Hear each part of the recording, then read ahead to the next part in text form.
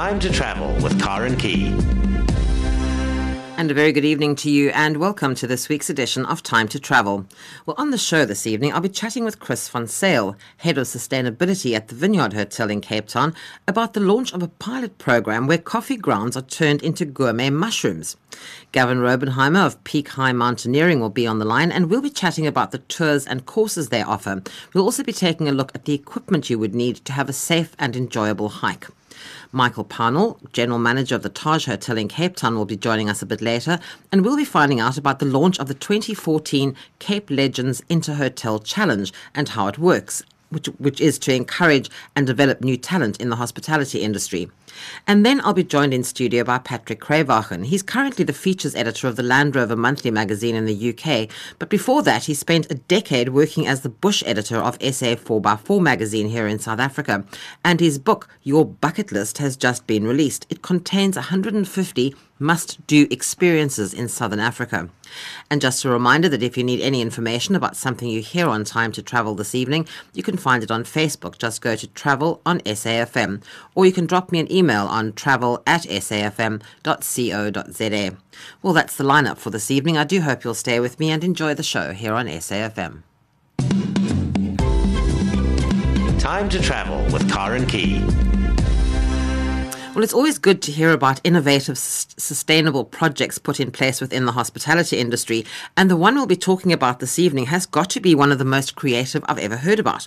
The Vineyard Hotel in Cape Town is using previously discarded coffee grounds to grow gourmet mushrooms. And to tell us more about this, I'm joined now by Chris van Zyl, and he's Head of Sustainability at the Vineyard Hotel. Chris, good evening. Welcome to the show. Hi, Karen. This is quite unique. I mean, I don't know anybody else who's using sort of what I suppose in the past would have just been thrown away coffee grounds to grow fabulous gourmet mushrooms. Now, Karen, we used to use the coffee grinds. They used to go through a composting process called bokashi. So it wasn't actually being thrown away. So it was actually being turned into something useful. But we were approached by a company called Artisan Mushrooms a couple of months ago, and they wanted to grow what they call forest mushrooms, and they needed coffee grinds. And, they approached us and they said, can we get hold of your coffee grinds? We said, yeah, sure. Approached our F&B department, and they were keen to get involved, and that's where it started. So how does this actually work? I mean, how much of the coffee grinds do you actually need to produce the mushrooms? Well, they collect approximately 150 kilograms per month, and then it takes about 6 weeks before they can actually bring the mushrooms back to the hotel. Gosh, that's actually not that long of a turnaround time. It's quite quick, yeah. Quite quick. So what exactly are you growing? You said forest mushrooms, but what are those? They grow what they call oyster mushrooms, which you can use in a variety of dishes. I think it's quite sought after. And it's basically, at the moment, it's a pilot project, so they're just getting started. And if everything goes well, we'll then also involve our other two hotels, the Townhouse and the Odewerf Hotel, also in Cape Town, also to supply coffee grinds to increase the volumes and so on. Now, I was reading some information that says, I'm assuming this is Artisan Mushrooms, who are looking at extending this project to produce a greater selection of seasonal varieties and all sorts of things. Is that just going to stay within the mushroom family, or are they moving out into other things? What are they doing? They'll stay in the mushroom family. What I believe is that they start off with the oyster mushrooms, and then they use the same material for growing other mushrooms, and then when that is no longer viable to use to grow the mushrooms, they then turn it into compost. So it does a full sort of process and cycle, and you could buy it back and grow plants, for example. So it sort of has quite a long life. It just keeps on going and doing things. Definitely. And what's quite interesting also is that the gentleman who comes to collect the coffee grinds, Ronald, he comes by bicycle quite often to collect the grinds, because he doesn't stay too far from where we are. And the majority of the coffee grinds are also fair trade accredited. So, I mean, it comes from a fair trade product. So that's a good story all around. Gosh, so I mentioned that you're head of sustainability at the Vineyard. So what else do you do there? We do a lot, We do a lot. We'd like to think that we basically were leaders in sustainability, especially in the Western Cape. And we started around about 2003, 2004. We did an audit on the impact, that we have on on the hotel and our surroundings and our community. And some of the things that we found out were quite horrified at. And we had to look for ways to sort of see what we could do to reduce our impact. And one of the things, for example, is at that stage we weren't doing any recycling. And one of the figures I always mention is we were sending around about 360 of these big black wheelie bins to landfill per month. Wow. We could have filled a landfill site all on our own, carrying on Sounds like that. it, yeah. So what we did is we brought in waste minimization company and so on, did a lot of recycling, and now we send less than 50 bins per month. So how many were you sending in the beginning? Over 360. Over 300. Wow, that's a huge reduction, Chris. And so we basically sitting between 90 and 95% of our waste is recycled. And we use projects besides that. We use things like Bokashi I mentioned earlier, where all your food waste is turned back into compost. We've got a whole variety of other projects where we collect corks, which normally would have gone to landfill. And there's a company that collects them. They break it down and they turn it into cork flooring.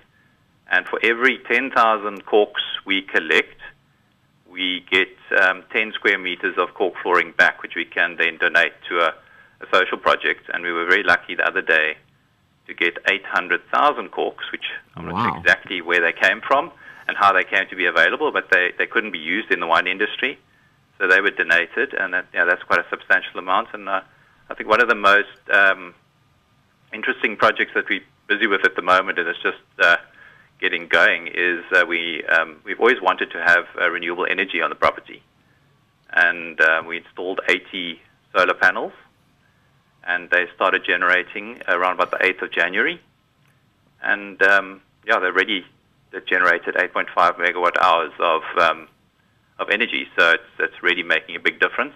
Even though it's only about 1% of our total consumption, it's a start, and we've got lots of flat roofs on our property, so we can keep on adding as and when we have funds to do that. This is definitely the way to go in the hospitality industry, because I think especially with international tourists coming to South Africa, it's one of the things I think they look for when they get here. I think they expect that you have done as much as possible. So that's the sort of feeling we're getting, and we're sort of getting from the figures and from the guest questionnaires that about 40% of the guests are seeing value in what we're doing. It's a slow process. Not everybody's on board. So I think 40% is actually quite a good start. It's a very good start. And, I mean, as head of the sustainability, I'm assuming that all the time you're looking for new things to do. Have you got anything interesting in the pipeline? Well, there's always challenges, especially around chemicals and water. How can you save water? Water is a big challenge for me. I think it's going to be one of the things we're definitely going to see as a problem going forward. Well, as the people who know the vineyard will know that you've got the most magnificent gardens there. So, luckily, we got a lot of borehole water, but that's not a never-ending supply. That might have to be used one day for potable water.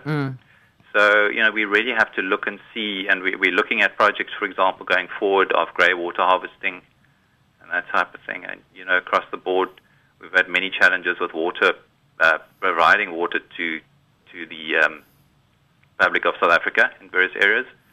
And, one day there might be, at the moment there is still water in the dams, but one day there might be a time when there is no water there. So it doesn't matter if you can't deliver it, there just is nothing to deliver. And that's when you really need to have made plans so that you can avoid the catastrophe that would create. Is your position as head of sustainability quite a common thing in the hospitality industry? Because I've never heard of someone like you before. No, there aren't very many hotels that have a sustainability manager for the group. So we have 3 hotels, but there aren't too many of us. Normally given to either a consultant or somebody within the hotel has to take it on with all the other projects that they run and so on. I'd say by all accounts, it sounds like a full-time job for you, Chris. Definitely. No, definitely. I must congratulate you. I mean, it's a wonderful project and a number of different projects that you have going on there. So I really wish you much luck going into the future, and we look forward to all the wonderful things you're going to be, all the lovely mushrooms you're going to be growing there. I think it's a great project. Thank you so much for sharing it with us this evening. Thanks very much, Karen. Thanks, Chris. Good night to you.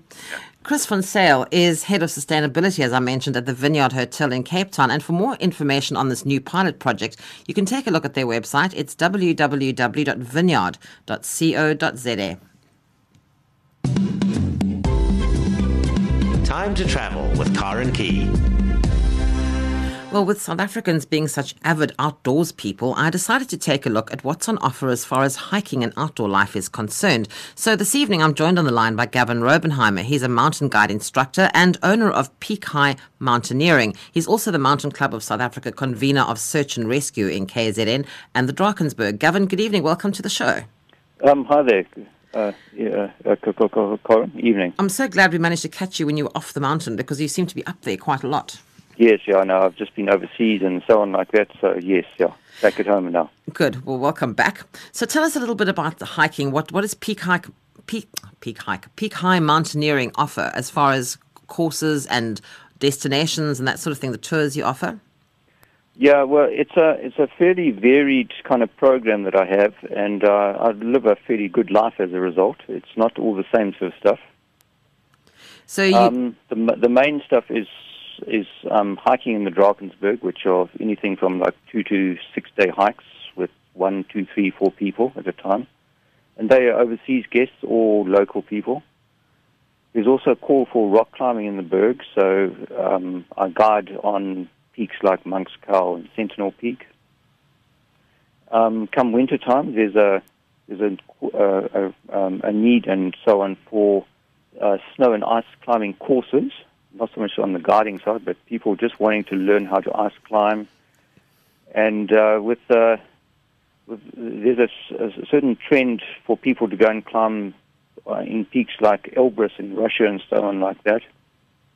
And I teach people how to use ice axes and so on in kind of snowy kind of conditions, so that they know what they're doing when they go to the larger mountains. Also, guiding climbs in places like Cederberg and Magaliesberg is part of the job. And then I also offer courses. Now, I'm licensed under an organization called the MDT, or the Mountain Development Trust. And the MDT has courses ranging from basic mountain walking leaders, ABSEL supervisor guy, and right up to what I am, which is an MIA or a mountaineering instructor. And for instance, something like a basic mountain walking leader course is the kind of appropriate course for somebody like a teacher who might take their school children out into the mountains, and they need some sort of training and certification. So it's aimed at that type of thing. You also take expeditions to play, but they're obviously on request. They're not sort of set in stone things that you once a month or once every 6 months do them. It's things like Mount Kenya and Namibia and the Alps in Europe, the Andes in Uganda, Ruwenzori Mountains in Uganda. So you do it's quite a vast array of things that you do offer. Yes, yeah. So those sort of international trips it's usually one person, maybe two, and they hire me to fly out to the French Alps or the Swiss Alps, Mount Kenya, and so on. And I will be there as a guide, but doing the hard rope work in the front of the party, up rock faces, up snow and ice climbs, and so on like that. And they're paying me to look after them in that kind of obviously high-risk kind of environment. I was going to say what a fabulous life being flown all over the world, but then you started on about you had the difficult job of the ropes and being at the front and looking after them. It doesn't sound so easy after that. Yeah, no. It's there's obviously a lot of skill involved in how you climb a large mountain, and how do you come down it and stuff like that. And then I have a sort of a kind of part-time part of it is that once in a while I get called in to do more sort of legal work, where if there's been an accident at an adventure center or something like that, normally when somebody's died, in fact, I've been called in to do investigations into that kind of work, and being an expert witness in court and stuff like that when people have died, and a whole thing has to be worked out and how it happened and why it happened and so on. Gosh, that's quite... So it is very varied. I was going to say, it isn't the same thing day after day. You're doing a range of different things all the time. And then your website, I was actually so impressed, but it's www.peakhigh.co.za. And it is full of information for people who maybe just casual Sunday hikers or weekend hikers. There's so much information on there, Gavin, that, they literally can't go wrong having a look at that. But just to give people some idea, and just one thing you mentioned as well about people, particularly maybe teachers who are taking groups of school children out. On there, you have as well leadership. If you want to be a leader of a hiking group, you've got hiking tips for leaders, which I think is very important. Yes, yeah. No, on my webpage, if people went to the tips section, and there's tips on hiking and tips on climbing, and I've got anything there from why and how you use mountaineering ropes and how they're certified to how to choose a hiking boot or how a sleeping bag is made and what you must look for and so on. That's one of the big things I think when people go hiking. I always say, don't go out in your slip-slops because halfway up you're going to suddenly remember you should have actually put the other shoes on. Yes. What is the one thing, if people are wanting to go hiking, even if it's just not even a strenuous hike, but just a general, relatively medium sort of type of hike, what is the requirement when it comes to boots or shoes? To boots? Yeah, well, I would probably argue for the idea that the boot must be made of full grain leather, and obviously it must be comfortable on you and so on like that. It must feel nice on you. But you want a boot that's preferably made with one piece of leather, so that you don't have much kind of stitching or anything like it, and so on in the boot. Every time you put a seam into a boot, that's a place that water can get into ultimately. It's a place where the boot can break. So if you can have it all made in one piece, that's a good starting point on a boot. And when it comes to carrying things like backpacks, are there any specific tips you have for people? Because often, I think you carry too much stuff, you could end up damaging your back or your shoulders. What would you recommend, first of all, kind of backpack, and what would you recommend the most is that you should be taking in it? There's if you're going on an overnight hike, there's a vast kind of array of bags that you can go and buy. The person needs to go to a shop that you can get some good advice on, and have the bag, all the straps and that, you can make them longer and shorter and so on. And most bags you can make, you'll be able to make into a nice, comfortable bag. But it's a case of you've got to get some good advice on how to adjust it and so on like that. But there are really so many bags available. Do you find that too many people go out hiking or mountaineering and with too little experience or too little training, and that's when they get into trouble? Yeah, it's if one looks at sort of mountain rescue and the kind of things that we get called out on. Most often, the largest reason why people get into trouble is that they can't read a map properly. And if you can read a map properly and you can understand contour lines, and you can understand how, if you can look at the landscape ahead of you and relate that into a map, and you can see a map and relate that to how the land will be in front of you, you most likely are not going to get lost, and you'll find your way quite happily. It's when people can't read a map properly, that's when things go wrong. And unfortunately, there's also been a tendency in the last few years for people to think that you don't really need to read the map, you need a GPS with you. And that is just a total load of rot. You actually have to go to read a map to find your way, and not try to follow a machine. Now, as part of your courses that you offer, the sort of recreational course possibly for the just general man in the street, obviously that would be one of the things you teach, or should they be learning that somewhere else? No, I teach map work and how to read contour lines and it's a whole art of how to find your way through mountains or wilderness and so on. And there's no reason why people should actually get lost. You can walk at night and in the mist and so on like that. And as long as you can read the map properly and keep track of where you are, you should never get into a position that you can't find your way out of. How often do you run these courses? I run Well, I run them on demand. So for something like a basic mountain walking leader, I would normally take one booking and then try to get 2 or 3 other people on the same course on the same dates. So I do have some set dates, but they're not fixed. I can vary them. And on a course like that, I don't just do nap work. There's emergencies, how to deal with lightning, other hazards, how to cross rivers, and so on. And your courses only take place up in KZN, or do you do anywhere else in the country? I will go just about anywhere in the country, but usually they take place in the Berg. So it's almost a case, would you say that people, before they set out, I mean, okay, for the Sunday afternoon, a little stroll, maybe not, but if they're going to go for overnight walks and hikes and that sort of thing, do you think that they should be doing some sort of a course before they even attempt to do that? Well, I wouldn't say they must do a course, but they must have some kind of knowledge of what they're doing. Don't walk out there with no map and not know how to read it, and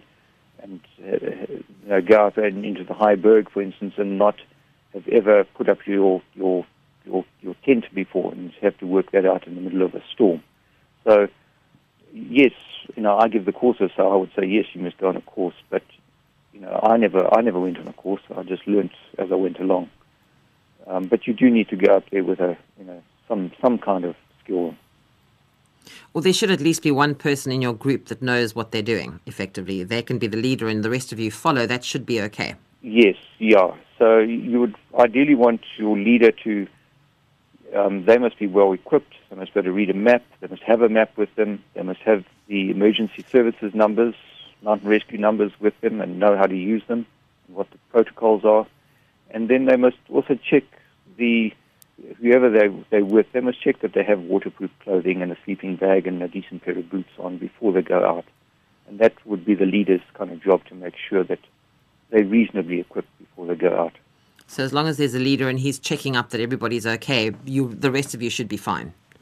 Yeah, you kind of should be fine. And if a guy is good at his job, if there is a problem and somebody breaks a leg, at least the right things then will kind of happen after that. And the right people will be phoned and so on. Right, so I think what we've taken out of this, the Gavin, is that don't wander off on your own. You might think it's going to be an easy walk. I know we have quite a lot of problems here in Cape Town with Table Mountain, where people wander up there and sort of get stuck up there, and they've gone up in a short-sleeve T-shirt, and then suddenly the weather comes over and they're freezing, and then they get lost. And, they think, well, it's a little easy Sunday afternoon stroll, but it's a mountain. It's a big mountain. You have to be very careful and very prepared before you go out there. On a place like that, because you've got, it's in the middle of a large area of a city, basically. And I believe that the record for somebody getting lost is climbing off an aeroplane, and 40 minutes later he was lost on Table Mountain.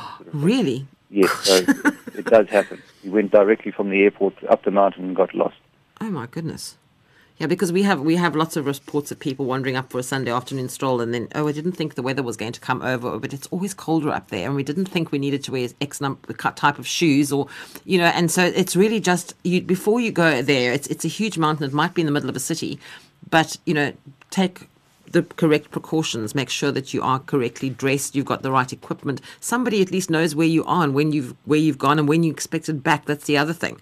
Make sure people know where you are. Yes. Look, in a place like Magaliesberg or kind of around the Cape Mountains, there's no, if you are going out into the mountains, you need to tell somebody where you're going and when you're due back, how many are in the party.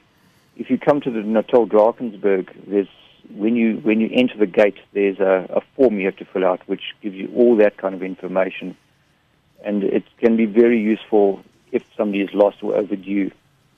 We take that information and work through it and work out, where the people are most likely going to be, what they said they were going to do, their ages. It all makes a difference to the response of a mountain rescue team.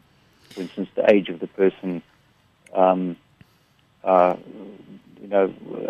they intending to go out for the day, or were they intending to go out for 6 days? And so on. It makes a huge difference to know all that kind of information. Well, I hope people have been listening and taking notes, Gavin, and thank you very much indeed for all that wonderful, useful information tonight. I hope people who spend a lot of time walking up in the mountains took note of that, and hopefully we won't have any more lost people or any more tragedies up there. But thank you so much for your time this evening. I do appreciate that. Okay, pleasure. Thank you, very much. Gavin. Good night to you. Okay. Bye-bye. Gavin Robenheimer is the owner of Peak High Mountaineering. He's a mountain guide and instructor, and also the Mountain Club of South Africa, convener of Search and Rescue in KZN and the Drakensberg. For more information on the tours and the courses that he offers, you can take a look at www.peakhigh.co.za. Time to travel with Karen Key. Well, the second annual Cape Legends Interhotel Challenge, the hospitality industry's ultimate showdown of food and wine pairing, was launched this month and will for the first time include Johannesburg and Durban. Last year, it only took place in Cape Town. Well, to tell us more, I'm joined now by Michael Pownall, General Manager of the Taj Hotel in Cape Town, one of the participating hotels. Michael, good evening. Welcome to the show. Thank you very much, Karen. So How are you? I'm very well, thank you. Rather exciting. I think the Cape Town launch was at the Taj last night. It was a great night. We actually managed to capture the Tourism Minister, Van Schalkwyk, to come and officiate as well, which was great. Did you take part in it last year? We did. And as you said, it was the inaugural one, so we weren't quite sure what it was going to lead to last year, but it was a lot of fun and very competitive, which is symbolic to, I think, a lot of the hotels in South Africa. We love to compete with one another, and as you just said, this year it's going to be countrywide. Well, the nice thing about the Interhotel Challenge, the Cape Legends Interhotel Challenge, is that it's based on this whole premise of uplifting and training and mentoring and nurturing all those thousands of young people who come into the hospitality industry, possibly not having had any formal training, but have seemed to have this knack for the work. It is, and I think whilst there's, in my living memory, there's always been a lot of training goes on in hotels. It's great when you can include a competitive element and a fun competitive element, which is what this definitely does. Because I think just like we watch MasterChef and things like that on TV, it suddenly makes learning and practicing your skills gives it a sense of fun in a competitive way. So how does this actually work now? It's all to do with food and wine, so it involves chefs and sommeliers, but it's more trainees who are going to be mentored now.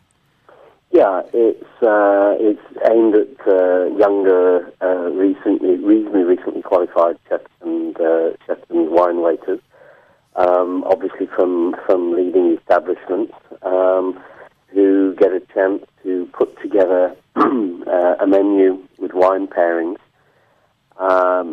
in advance of a competitive evening when they actually have to cook in a closed kitchen environment under a lot of pressurized time scale, and then present the food. The wine waiter has to present the wines to a panel of judges, and then a little bit like a MasterChef type thing, the judges score amongst the teams, and ultimately, a winner is found.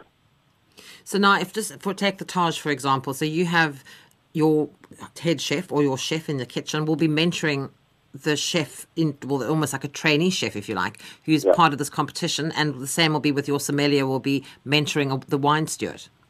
Correct, yeah. And I think each hotel probably does it that similar way. And I know what we'll do is internally, before the actual day of the cook-off, we'll have our chef present probably to my senior food and beverage team a couple of times, put them under a bit of pressure to cook for us in an environment not dissimilar to what they'll find on the day, so that when they do go and do the competition itself, they will have been used to dealing with a bit of pressure. And let's see how they go. I mean, it's really not just about the winning, though, Karen. It really very much is about just participating and being part of something a little bit different to the normal work routine. How excited are the staff at the moment in your kitchen? Look, it built a lot of hype. As I say, last year, an inaugural year, and I don't think many of us kind of knew quite how competitive and how much fun it would be. So with that behind us last year, definitely this year we're taking it up a few notches, and I think there's a lot more excitement and willingness to try to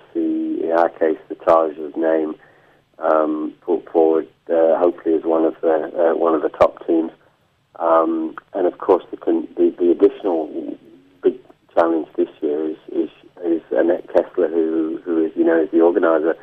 She's thrown it open to hotels in Johannesburg to do their own regional competition, and Durban for theirs, and then it could be the winners from Durban, Johannesburg, and Cape Town who compete ultimately in the final.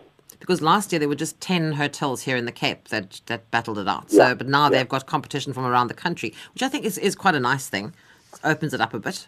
Definitely, and there's always been a north-south Yes. rival, whether it's rugby, cricket. I know. And now hotels, and that for me is going to be quite interesting. The final though is going to be in Cape Town, I think at the Mount Nelson in July, if I'm not mistaken. It's a lot of fun. I mean, certainly for me personally. I mean, I know some of the hoteliers in Johannesburg, in Durban, so we will be able to rib one another, along the way. And let's just see not just which hotel wins, but actually which region has the winning hotel in it. Do you think if I went home now and started practicing, if I watched enough MasterChef and practiced, I could come and work in your kitchen and maybe win this thing? Because I want the prize, Michael. Practice. Can't boil an egg properly, but I'm going to try. The prize is amazing. Do you want me to mention the prize? Please do, yes. Can make everybody else jealous just like me.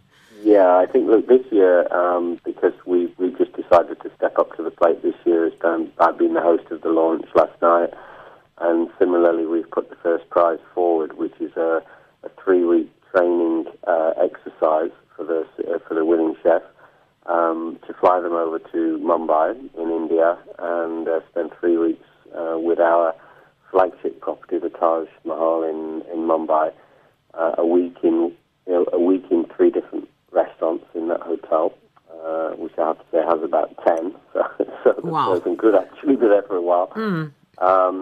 To be mentored by the head chefs of 3 different restaurants, it will be an incredible experience. And quite honestly, if for anybody who hasn't been to India, I mean, just to spend 3 weeks in India is one heck of a life-changing experience. So I think that combined with the kind of mentorship of senior chefs there will be a very, very significant prize for somebody that I think will alter their horizons for what the industry and the world, for that matter, has in store for successful chefs. That's the chef's prize. And then the wine stewards, their bursaries, the Cape Wine Academy has given very generous bursaries, I think, for the prizes for that. Yes, indeed. And I mean, not to say that they come second, the wine guys, because they certainly don't. I believe from last year the quality of and the tests that they put them through were significant. As I said, part of it is about pairing wines from different Cape Legends wine estates. We've picked Lomond wines this year, and so we'll be working closely with them to find which of their wines in their range work with the menu that our chef puts together. So our wine steward will, firstly be doing that. Then, as I said, they will be serving those wines when they do the cook-off. So there'll be the etiquette of serving professionally, having the wines at the right temperature, the right glassware, serving the right way, answering questions about the wines from the judges. But I think they also do other general tests for these guys on their general knowledge of wine. So they're under a lot of pressure as well. Well, there's also, I just mentioned the bursaries from Cape Wine Academy, but there are other prizes both for the chefs and the wine stewards. I mean, you see this list of prizes, and I'm definitely going to go home and start watching MasterChef a bit more closely now. But before we go, I just wanted to ask you, the Taj Hotel is absolutely the most spectacular building. It is one of those iconic, almost national landmark type buildings in the middle of Cape Town, which was the Reserve Bank at one point, I think, as it was before that, and the Mint. Yes. And you've got a restaurant there called Mint, which I thought was very, very good when you named it that. But it's a fabulous, fabulous building. And you're going to be opening up a new space there, or you have already opened it. Well, correct. We're just in the process of. Effectively, the hotel's been open just 4 years now, down at the end of March. So we're still reasonably new, but doing extremely well now. First couple of years was quite challenging with a lot of new hotels in Cape Town. But I think people now have understood where the Taj is, that the fact that that part of the city, across from St. George's Cathedral, is actually a wonderful, wonderful part of the town. So we've been doing really well, but one of the negatives we've had is that our banqueting and private meetings facilities were very, very small.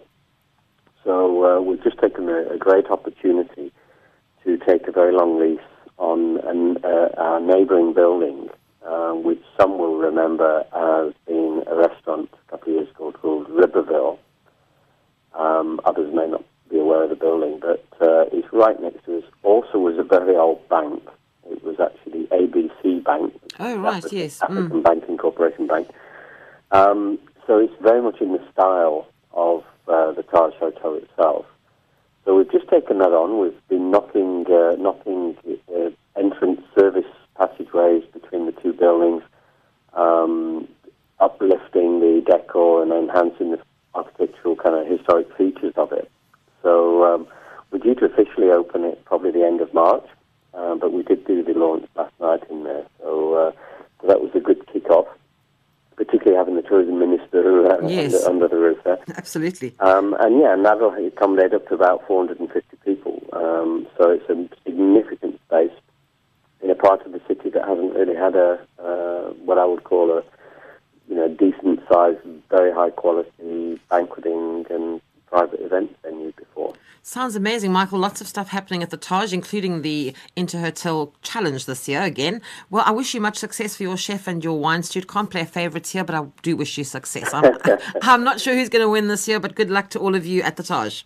Thank you very much. And thank you so much for your time this evening. Okay. Good night to you. Michael Parnell is the General Manager of the Taj Hotel in Cape Town. And for more information on Taj Hotels, take a look at www.tajhotels.com. And for more information on Showcook, their website is www.showcook.com. Time to travel with Karen Key. I'm joined in studio this evening by Patrick Cravacher. Now, he's currently the features editor of Land Rover Monthly magazine in the United Kingdom, and before that he spent a decade working as the bush editor of SA 4x4 magazine here in South Africa. And he's written this fabulous book called Your Bucket List, 150 must-do experiences in Southern Africa, not just in South Africa, but in Southern Africa.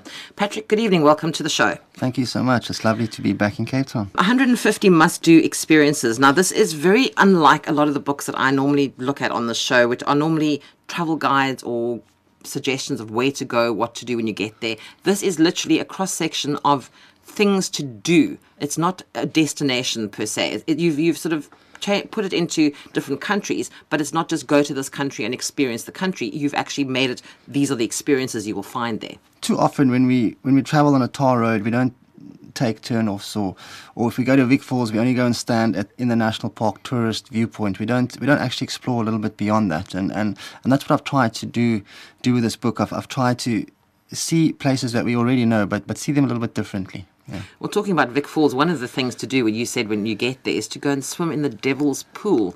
That sounds like it could be quite hair-raising, but the most exhilarating experience. It's so funny when I flew back on the SAA flight yesterday, and I sat in the back of the plane chatting to the staff, and they often fly to Livingston, and I told them in great detail of what they should do. Now, we all know that the Vic Falls is basically a mile wide, and if you get a guide and for swimming in Devil's Pools, you have to get a guide, because some people have actually come a cropper there.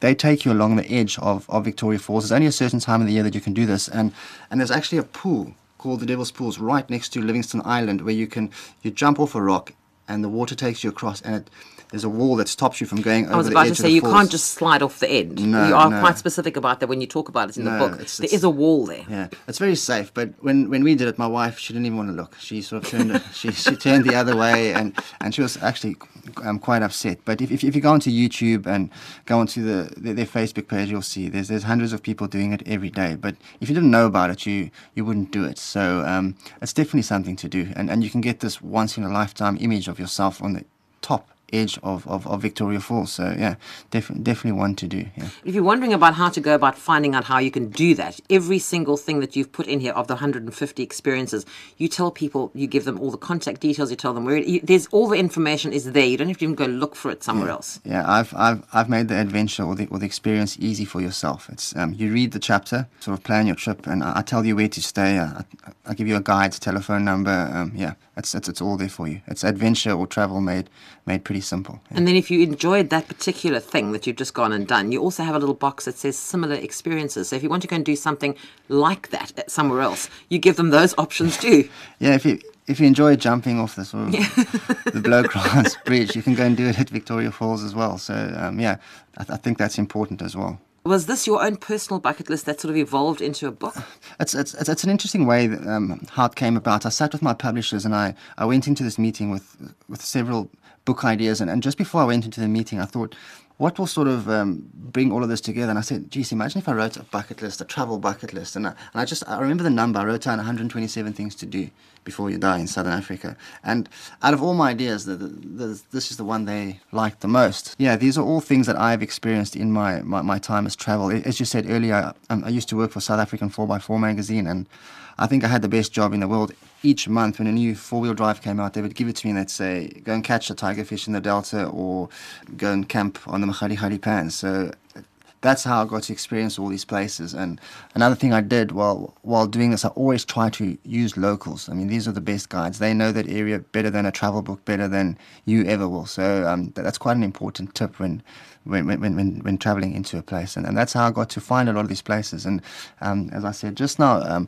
I don't just say go to Victoria Falls. I say go and swim in Devil's Pools or jump in a helicopter and get them to drop you off on an island a little bit upstream from Victoria Falls. I mean, experience it differently, but in a special way that'll make it memorable. Yeah. That you're talking about drop you off on an island. That was another section in the book where you actually talk about, would you like to go off and sleep on an island somewhere? Yeah. And you give people a number of different options. Yeah. There's several islands all over Southern Africa that we don't even know about on sort of Lake Malawi. Geez, if you go up to Lamu Island, although that's a bit close to Somalia, so I don't know if you want to go risky. there. I don't know if you want to go there at the moment, but there's lots of little islands you can spend a night on. So definitely something to do. I love Malawi. It's probably one of my favorite Southern African countries.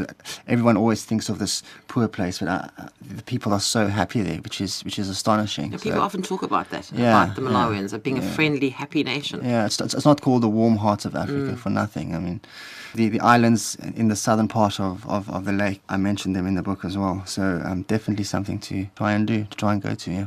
The one thing I don't think I would even potentially like to try, and as one of the 150 must-do experiences, was driving in Luanda. Now, I thought I'd experienced that when I went to Egypt and we tried to go. Granted, we weren't driving ourselves. We were driving in a taxi, which was bad enough in Cairo. Is this worse? I mean, you were obviously driving yourself in Luanda. This morning in Strand Street in Cape Town, there was a truck broken down in the middle lane. But it wasn't half as crazy as Luanda.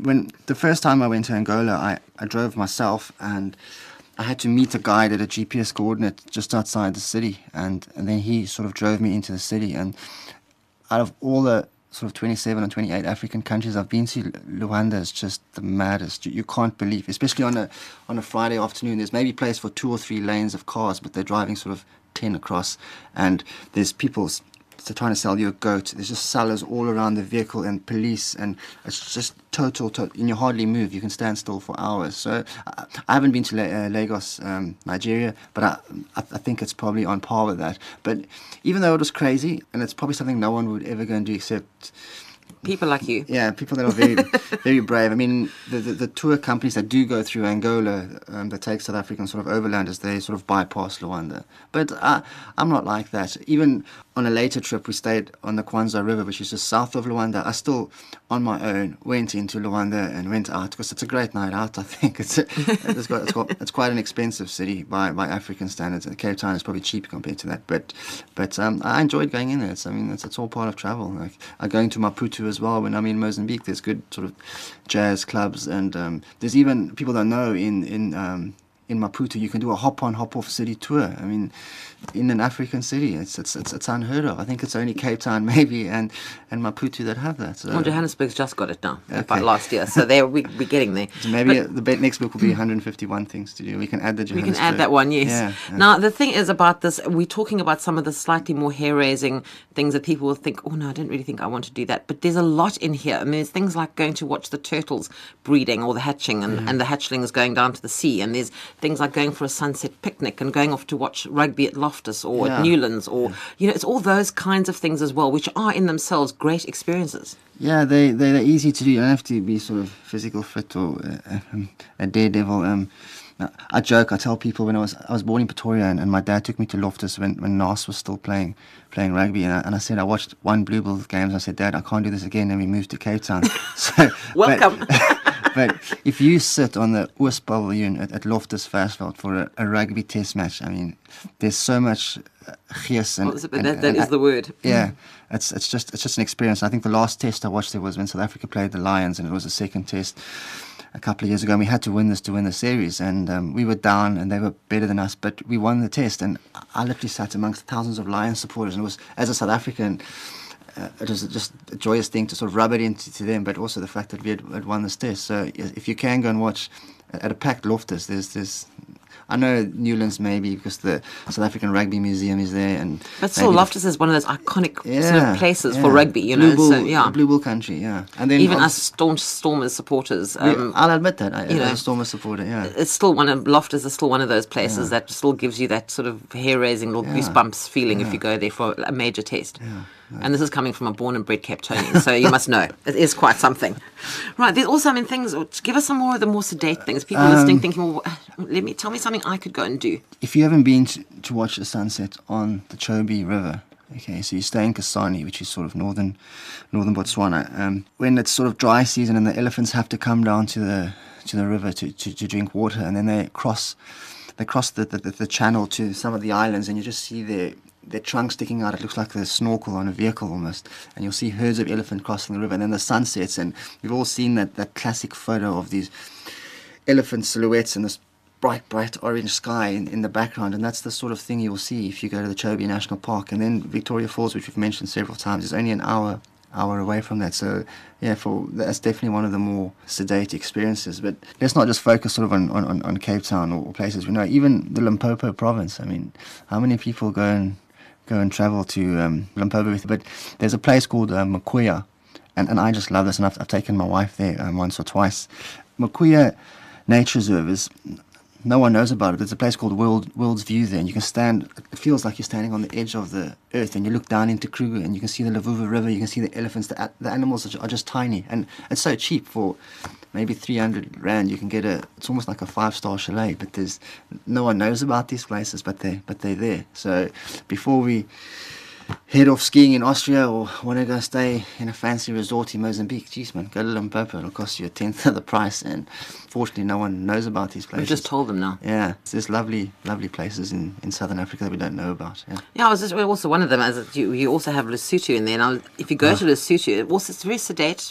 You can go and drink at the highest pub in Africa, or you could hike, or that's slightly more energetic, hike to the highest point in southern Africa. So those are quite interesting things. Yeah, I love Lesotho. Geez, it's got a ski resort. Okay. A lot of people don't know that you can go skiing in southern Africa, and I've got a T-shirt that says Afri-Ski. When I go in Europe, people look at me and say, you can ski in Africa? I said, yes, of course you can ski in Africa. And I tell them about Afri-Ski. The highest pub, there's maybe a bit of controversy about that. When you go up top of Sani Pass, and you get Sani Top Chalets, and you go into the pub there, and there's a sign that says, welcome to the highest pub in Africa. But I've actually taken my GPS. If you go to Afri-Ski, the pub, which they recently built, is technically a little bit higher than the one at the top of Sani, but it doesn't matter. You can go to both because they're not that far apart. So and then the Malutsiyane Falls also in Lesotho. This is the highest commercial abseil down a waterfall. That I'll be honest with you, that's one of the 150 I haven't done. You haven't done that? Gosh, and I'm surprised. No, there's a reason for that. Every time I go there, it's raining, and the water. There's too much water coming over the falls, so it becomes dangerous then. So I've been several times, and I've hiked to the waterfall, and I've stood underneath it, I've stood on top of it, but the abseil is never on when I'm there, so it's still one of the 150 that I still need to do. So thousands wouldn't believe you, but we do. We do. Gosh, and how long does it take you to put this all together? I mean, these, as you said, are all experiences that you personally, except for that one, have pretty much done yourself. Yeah, there was a lot of to and froing between myself and the publishers. So I sat down, I drew up my list. They looked at it. They said, "What about this? What about that?" So there was a lot of thought that went into it, and also it had to be representative of the whole of Southern Africa. So most of the stuff is in South Africa. We're probably biased. So I think 80, there's 86. Yeah. Are in South Africa, and then there's a nice spread in Southern Africa, and I have cheated a little bit. I've gone into Tanzania and Kenya. There's about 5 or 6 from there, and the reason I've done this, if you are sort of in northern Namibia, you are gonna go, if you're in Kahuku land, you're gonna go across the river, and you're gonna go into Angola. And same if you're in certain parts of Zambia. Tanzania is only a chip and a putt away. So one of the things you have in here, and I've actually spoken to somebody on the show who went and saw this with the flamingos at Lake Manyara, and said that it was something he had never ever thought that he would experience something quite as magnificent as the flamingos on the lake there. Yeah, everyone. When you say Tanzania, everyone's Serengeti and Ngorongoro, but you drive past the entrance to Lake Manyara National Park on the way to the Serengeti. It would be wrong. And you have lions in this park, that tree climbing lions. So if you're lucky, we didn't see them, but you might see lions just parking off in a tree there. But obviously the biggest spectacle is these thousands and thousands of pink flamingos on the lake. And then you might have a giraffe in the foreground, or a hippo coming out of the lake, or whatever. It's just very special, yeah. So and the Maasai warriors. I mean, that's something I think is known I would imagine internationally, with the jumping Maasai warriors. Yeah, it's one of those things you have to see in your life. I know the first time I went to Tanzania, and obviously they become used to thousands of Westerners traveling through there, and there's a little bit of money has to exchange hands. But I always go and sit down with the chief, and I'm very respectful, and I show him a magazine, and I tell him what I'm trying to do. I said, "Please, do you mind if I can hang out here for the day? And this is what I'm trying to achieve." But the best for me was when I took off whatever shirt I was wearing, and they put on one of their red blankets, and they showed me how to jump, and I was obviously very useless at it. Well, as they say, white men can't jump. I mean, we do know that. But I think they used one of the photos in the book, so yeah.